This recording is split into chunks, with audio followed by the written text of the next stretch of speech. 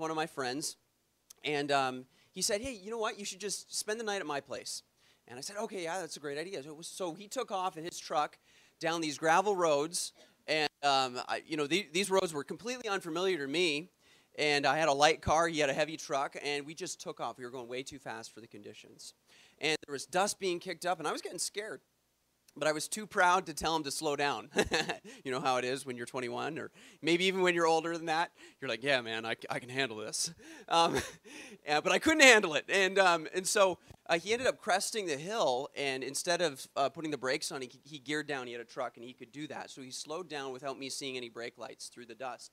And so he ended up being at the top of this hill. I came through the dust, and there he was stopped. And so I put the brakes on, still going at a really good clip, ended up losing control of my vehicle and flipping my car into a swamp. Thankfully, it wasn't deep, but if it had been deep, I could have died. I could have died in the rollover, because that's what ended up happening. I rolled my car into the ditch. And I remember thinking that I was seriously injured, because in a situation like that, your nerves are going, you can't feel much of anything. But I remember crawling out of the vehicle, thankfully looking down and seeing that I was okay. And I remember standing there in front of my car, above my car, looking down at the running lights. They were still on, they're red lights. And I remember the thought hit me. If things would have turned out just a little bit differently here, I could be looking into the eyes of Jesus. And what have I done with my life up until this point? That'll sober you up, And it was one of those turning points. I didn't realize how significant it was at the time, but it was one of those turning points in my life. I ended up finishing up my trade, but right after I finished up my trade, I ended up going to Bible school. I'm telling you, during Bible school, God met with me in a very specific way, in a very powerful way. He showed me that he wanted to use me. He was using me in Bible school. People were getting saved. Prayers were being answered. And I'm just so thankful to be called into full-time Christian service. So fast forward to today, right now, God has called me to evangelism and church planting. And specifically, I'm going to be going to a place called Hinton, Alberta, a place that has a church there. But over time, as the pastor had to go back down to the States, the church has really dwindled in size. So it's really going to be like a church replant, essentially what it's going to be. There's 3 members. We have a building. We're able to rent it for $750 a month, which is actually an incredible deal. Like, wow, it's $750 a month, and we're able to do kind of whatever we want, any improvements that we need. And really, it's just it's a great gift there that we've been given. And so that's what the Lord has called me to do. So right now, I'm raising support to be able to do that full time, and be able to pastor the people of Hinton and whoever the Lord brings into my flock. And I'm just excited about it. And one of the things that, as I've gone along, I've been praying about is someone to join me in that journey, a wife. And earlier this year, I was on the deputation trail, and I connected with a pastor out in Fort Francis. And as it is with pastors that have a young single missionary coming in, they'll be like, well, I think we maybe have someone here that you might be interested in, and I hear that all the time. And so I remembered hearing that from him and just kind of being like, okay, sure, just like every other pastor, I just kind of pushed it from my mind. But I remember getting up to preach, and I saw this girl on the 5th row, and I thought, I have to meet her. And so I ended up working up some courage and talking to her, and first, you don't really know what to say and how to get into the conversation or anything like that. But when I finally did, we clicked, and it was just really neat to just see her heart and to see how the Lord had been working in her life and how she was surrendered to full-time Christian service. And so as time has progressed and whatnot, the Lord is leading us together. I was engaged at the beginning of last month, and I'm excited for what the future holds. So there's a lot of different dynamics now that I'm suddenly aware of that I wasn't aware of before. Like, well, okay, I need more support. I need to find a place to live where it's not just me and it's not just a crummy little camper or something like that. There's these different factors that I'm thinking of now. So pray for me in that. I definitely need wisdom in it, and pray for the support to come in, and that the Lord would just get us onto the field as soon as possible. And I'm just blown away at the blessing that it is to serve Jesus. Maybe there's some young people here, and you're thinking in your mind, if I give my life to Jesus and I decide that I'm going to follow him with my life, it's just going to be an absolute drag. I'm just going to hate every moment of it, and I'm never going to be able to have any fun for the rest of my life. I'm probably going to end up going to, this horrible place where there's cannibals, and they're probably going to eat me. And don't listen. Don't listen to that type of talk. Being in the center of God's will, even with the trials and even with the tough things that come along, is the best place that you can be. It's the most satisfying. And I just feel very privileged to be here before you. And my goal this morning is really just to be an encouragement. I want to be an encouragement to you, Pastor, and I want to be an encouragement to the people of this church. I really believe that God has something special that he wants you to know from the Word of God. And, the Bible is really a love letter. It's written to you and I, and the Holy Spirit takes it and then applies it personally to each of us. And that's what I hope happens this morning. So before we get into anything here, let's just pray and ask the Lord to meet with us in a special way. Dear Lord, I just am so thankful for this opportunity you've given. Lord, I have no idea really what the people in this room are going through. Lord, I don't know, but I know that you know, and I know that you're the good shepherd. Lord, you're keeping a good eye on all of us. And you're shepherding us through life, and you're leading us beside the still waters and into green pastures. And I pray that this morning, the message that is shared would be like that, would be being like you're leading us beside the still waters, like you're giving us a refreshment from the cool waters. And Lord, we do need you. We need a fresh touch from heaven. Lord, I feel that. Lord, I need revival today, and I'm just asking, Lord, that you would do something in a very powerful way, show up, and in spite of us, Lord, do something that only you can do, glorify your name and encourage your people. And I pray this now in Jesus' name, amen.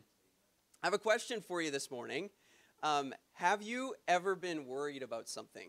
That's almost a silly question because, of course, we've all been worried about different things, and I want to just kind of paint a scenario here for you, okay? It's 2 in the morning. And you're wide awake, okay? Probably never happened to anybody here. I don't know. I know it's happened to me, but it's 2 in the morning and you can't sleep, and there could be a variety of reasons. Maybe you have a new job that you're starting tomorrow, and you're just petrified about that. Oh man, I hope I'm able to meet expectations. I hope my boss is nice. I hope and whatever it might be, or it could be you don't have a job at all, and you're wondering how you can get one. And you're worried about that. What if the pain in your chest is heartburn? Or what if it's something else? What if it's some sort of heart issue that you didn't know about, something that's just sprung up? What if the pain in your stomach is not indigestion but colon cancer? Ever had those thoughts come across your mind before? I have. What if my kid decides to walk away with God while at university? Ever been there before? You've sent your child away and you've poured all this investment into them, and now they're gone, and you're just thinking about what could happen. Are they gonna move away from God? Are they gonna stay on the straight and narrow? What's gonna happen? The economy is bad. What if we're not able to feed our family? What if we can't pay the mortgage? What if I get into a car accident? What if I get disabled? What if I'm not saved? What if? All these questions have the potential to just flood your mind. Have you ever been there before? Anxiety is something that we all face. Honestly, it really is. We can be fearful about a lot of things. There's a lot of things that we're not in control of. And do you know that often is the stem of our anxiety? It's like, I am not in control of the situation. I don't know what's going on. I don't know what's around the corner. This is terrifying. Let's get some definitions here of anxiety. It's an apprehensive uneasiness or nervousness over an impending or anticipated ill. Okay, so something's coming down the track. Something's around the corner. I don't know what it is, and I'm terrified of it. An abnormal and overwhelming sense of apprehension and fear, often marked by physical signs such as tension, sweating, increased pulse rate, by doubt concerning the reality and nature of said threat, and by self-doubt about one's capacity to cope with it. In other words, there's this thing that's going to happen, and I'm not sure if I'm going to be able to deal with it, or it might happen. I don't know if I'm going to be able to deal with it. It can be very terrifying. And anxiety has this way of lying to us, okay? There's a few lies that anxiety tells us, okay? So the first one that I sometimes experience is something really bad is about to happen to you. Ever had that before? You just kind of get this eerie sense, like you wake up in the morning and you just have this sense, like, oh man, today is just, there's something bad lurking in the corner here. And that can really mess up your day. And I remember, especially when I was in my teen years, just waking up, and sometimes my entire day was flavored by that. You'd wake up and you're like, okay, I guess it's going to be a bad day, and you just have this anxiety that just kind of hits you, and you don't know how to really cope with it because it feels so real. But how do we cope with that? Well, first of all, we really don't know what the future holds. We can guess, but we can't know.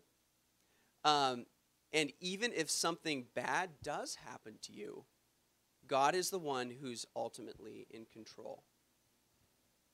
And he works everything together for his glory and for our good.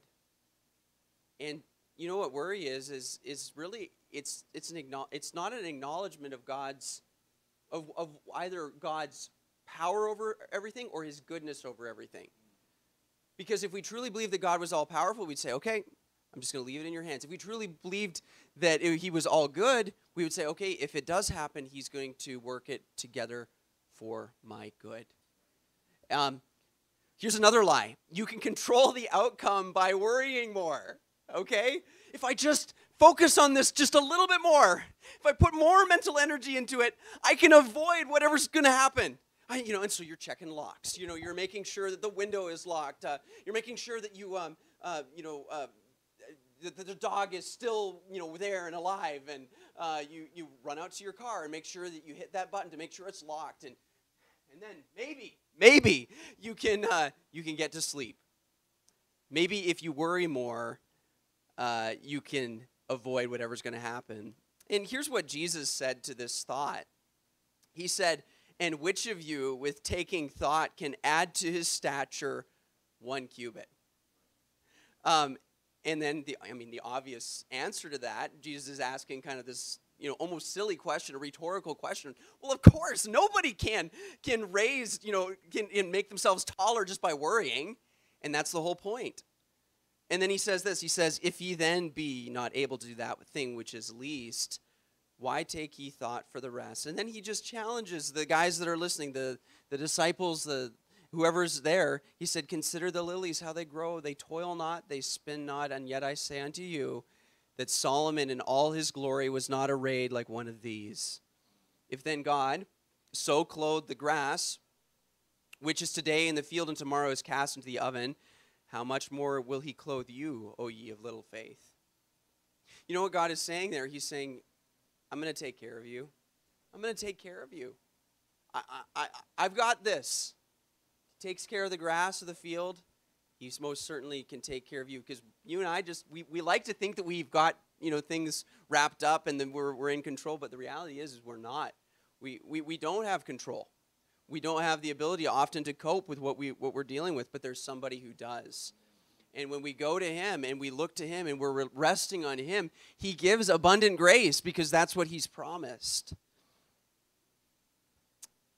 You cannot change anything in the world by worrying about it. Preparation may help.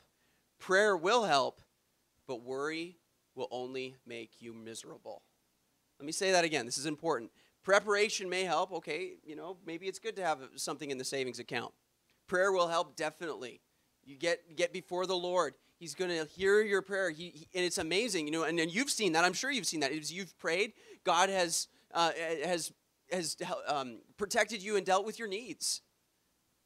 But worry will only make you miserable. And I am exhibit A of worry, just destroying my peace and ruining years, let's say, even of my life.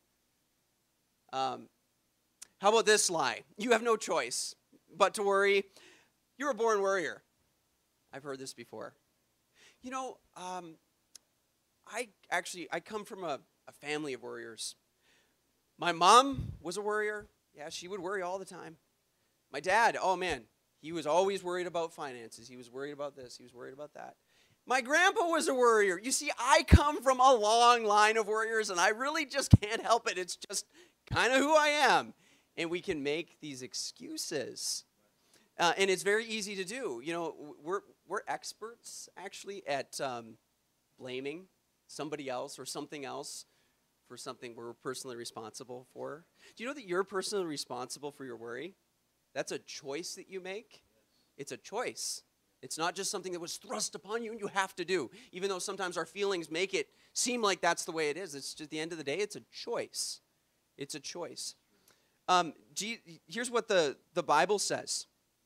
It says in, I believe it's over 103 times. It could be more than this. But it says, fear not. It says, be not afraid. Over 103 times that phrase is found.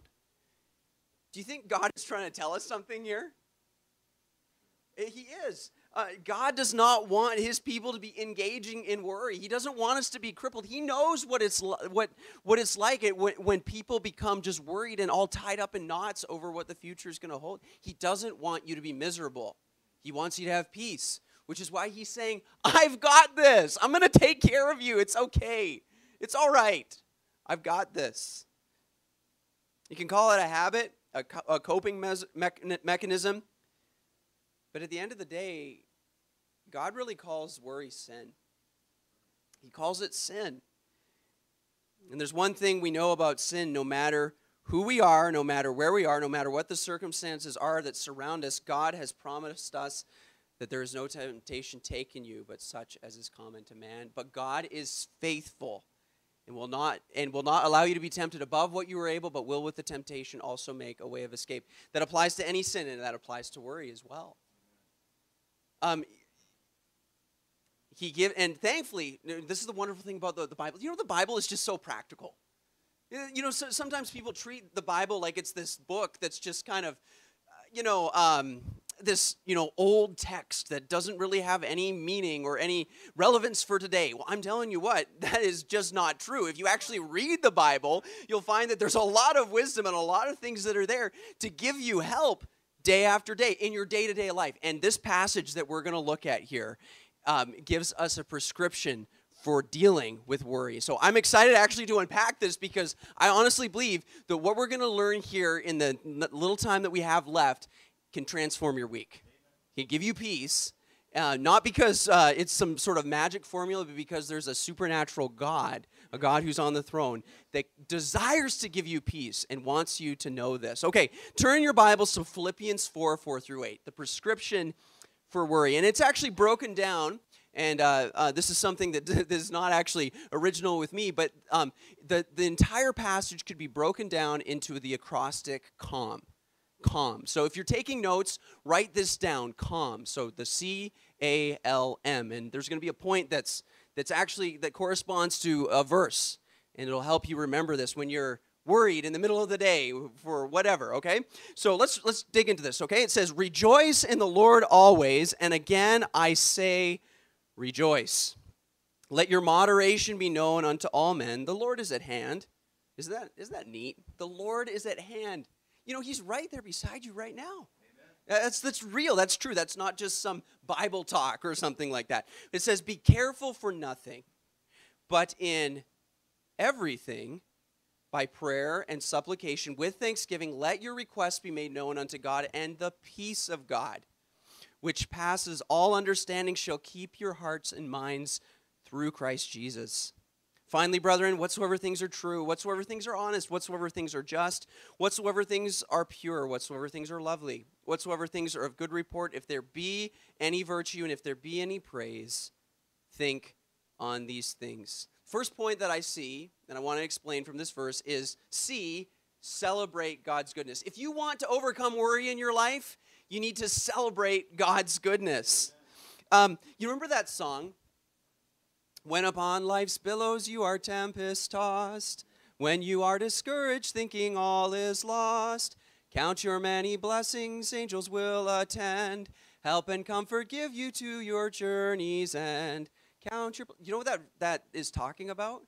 it's talking about taking the things that you're worried about, taking the things that are happening in your life, and saying, you know what, I'm going to choose to rejoice. I'm going to count my blessings even in the middle of this turmoil, this trial. Do you know that's hard for worry and for praise to exist in the same time? I would say that they're actually polar opposites. Because you know what praise does? It acknowledges, like we talked about just a little bit earlier, praise acknowledges that God is on the throne and that he is good. That's what praise does. So when you're praising, when you start acknowledging that God is on the throne and that he's in control and that he's got the whole world in his hand. You know, we sing these neat little Bible songs, right? He's got the whole world in his hand. You know, that's actually true. He actually does have the whole world in his hands. He is in control. And when we praise, that's what we're testifying about. We're acknowledging that God is good and that he's in control, that he's on the throne. You know, why is God worthy of your praise? Because he's the one who is he's on the throne. He's the creator. He's the one that's perfectly in control of your life. He's actively working to bring all things, even the bad things, together for good. And you cannot truly praise God, as was said, without acknowledging his complete power, and in that power, his goodness towards you. You know, it says in 1 John 4:18, it says, there is no fear in love, but perfect love casteth out fear, because fear hath torment. He that feareth is not made perfect in love. So here, I have a question for you. Whose love is it that casts out fear? Is it your love? Is it, okay, I'm scared. I've really just got to, get this, love for God in my heart. Well, I guess, but, the Bible says we love him because he first loved us. Do you know what gives us peace? Do you know what casts out fear? Is when we acknowledge that we are loved by God. When we acknowledge that, yes, this God that I serve, he gave his only begotten son for me. It says, if I'm paraphrasing this, but he gave us his own son, shall he not freely give us all things?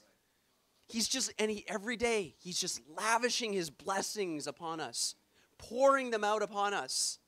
It's a wonderful thing. It's a wonderful thing to be a Christian. I would rather be a Christian in a dungeon with, chains upon my feet and, slashes on my back than be a king with all and everything that he could want and on my way to hell. Talking about people who are chained. Remember Paul and Silas? Those guys had a lot to worry about. You actually think about their story, okay? And for us, we're past that and everything, and we saw the end. But those guys when they were in the middle of that, they never saw the end. For all they knew, this could have been their last moment on earth. Okay, well, so we've been beaten up. We're here in jail. So what's the next thing? We're going to get executed, maybe? And they could have just cowered in that prison. And they could have been all, terrified in that prison. And honestly, we would say, yeah, that's pretty terrifying. You would have every right to do that. But you know what those guys did? They sang praises to God. And I'm sure the people in that prison, they're kind of looking over like, what? Those guys were mangled. I'm telling you, those guys were beat up. And everybody's like, what in the world? Like they're down in the dumps, and suddenly there's these quavering voices that are maybe weak, but they have a sound and a song of praise. And you know what happened when those guys began to praise the Lord? A miracle. Do you know what happens when you praise the Lord in the middle of a turmoil? A miracle. Why? Because you're acknowledging that God is in control. And he's on the throne, and suddenly that fear that you had begins to evaporate as you focus on things that are true, things that are right, as we're going to talk about a little bit later in this passage. But C, celebrate God's goodness. Now A, that's the second point there. Ask God for help. Ask God for help. Here's what it says in Philippians 4:6. It says, be careful for nothing, but in everything by prayer and supplication with thanksgiving, let your requests be made known unto God. God is saying, don't worry about anything. Instead, pray about everything. Don't worry about anything. Instead, pray about everything. That's how you could sum that verse up. Is that your default setting? Or when something bad happens, you're like, I don't know what to do. And you start kind of pacing back and forth, and, you're worried and your whole day is ruined. Or do you pause for a moment and say to yourself, wait a second, I'm going to talk to the Maker about this. I'm gonna take this thing that could be terrifying, this thing that is terrifying to me, this thing that's disturbing me, and I'm gonna bring it before the Lord with prayer, supplication, and don't forget, with thanksgiving. Do you know what thanksgiving is? It's an acknowledgement that God actually has heard your prayer. So don't just pray about it, but say, thank you, Lord. Thank you that you've heard this prayer. So take your requests into the Lord. It's so simple. It's kind of like basic Christianity, but sometimes we just forget those basics, which is why it's good to remember some of them sometimes, to go for a review. When you run into a problem, ask God for help. When worry comes knocking at the door, as it does, just say to Jesus, would you answer that?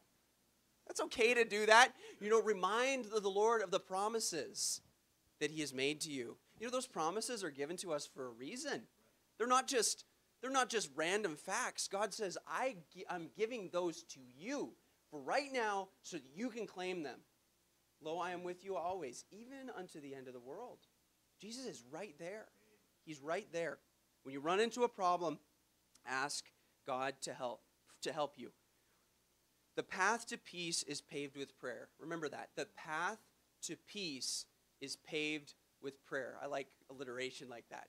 Again, that phrase right there is not something that's original with me, but I thought it was cool, so I stole it. The path to peace is paved with prayer. The path to peace is paved with prayer. All right, now, L in calm here. Leave your concerns with God, and the peace of God, which passes all understanding, shall keep your hearts and minds through Christ Jesus. Sometimes here's what we do. We pray prayers of unbelief. Have you ever done that before? You pray, and then you're still worried. Well, what's the issue? You've prayed, right? Now, shouldn't the peace be flooding in here now? I mean, I did the thing. I did the little kind of thing that's laid out in Scripture. Shouldn't the peace now be hitting me? Where's the peace? I guess this promise is not true. Oh, brother, now I'm on my own again. No. Wait a second. You never left it with the Lord. It says, that old song, take your burden to the Lord and what? Leave it there. We take that burden to the Lord, but then we don't leave it there. We say, okay, God, I'll take that now. And then we just walk around and we're burdened down with the thing with God who's saying, hey, if you would have just left it there, I would have given you all these things that I've promised you. And the peace of God, which passeth all understanding, shall keep your hearts and minds through Christ Jesus. You don't get that peace that passes all understanding unless you're able to actually trust God with that worry. Here's sometimes kind of how we do it. How many of you have ever had car trouble before? I've had car trouble before. Actually, just a couple weeks ago, I had my starter die in my car when we were out in Banff, or actually out in Jasper, so we're kind of far away from everything. It was a bit of an adventure. But I just want to imagine, okay, I had two different things that I could have done there, okay? I could have said to the mechanic, all right, take it. You know what needs to be done. I'm just going to leave that in your capable hands. Or I could have followed him to the shop, set up a lawn chair, and instructed him with how to do the work that he's been trained to do, and I haven't been trained to do. Okay? That the second situation there is sometimes kind of what we do with God or with our lives. God, I'm just going to sit here, and I'm going to instruct you on how to fix this problem. Oh, God, don't I don't think that's the right thing to do. And God is standing there, kind of like the mechanic there is standing there with his wrench saying, would you just shut up? I've got this. And he wouldn't do that to us. But that's kind of, that you get the picture, right? And God wants us to just leave our care in his capable hands. Are you willing to do that? Let me ask it this way. Are you willing to allow the peace of God, which passes all understanding, to keep your heart and mind through Christ Jesus? That's really what the question is. Because if you're willing to leave it in his capable hands, that means that you're also willing to let the peace of God flood your heart. And that's the way God wants us to live. He wants us to live in that reality. All right, finally, M. Meditate on good things. It says in Philippians 4:8, it says, finally, brethren, whatsoever things are true, whatsoever things are honest, whatsoever things are just, whatsoever things are pure, whatsoever things are lovely, whatsoever things are of good report, if there be any virtue and if there be any praise, think on these things. You know, here's what God is basically saying. Think on those things that are actually real. You know, a lot of our worry comes from things that are just not true, or things that may happen but haven't happened yet, and so they're not true. They haven't actually occurred yet. And, you know, there's a lot of different lies that Satan wants us to believe. You know, you're not saved. No one does this stuff like you're doing there and is saved. Nobody does that. You know, that's just not true. You are hopeless. You're always going to struggle with this sin. Nobody loves you. Oh, everybody, another variation, you know, nobody picks you for their team because they don't like you. You know, or you don't have any friends, or you're going to fail in this, or God is against you.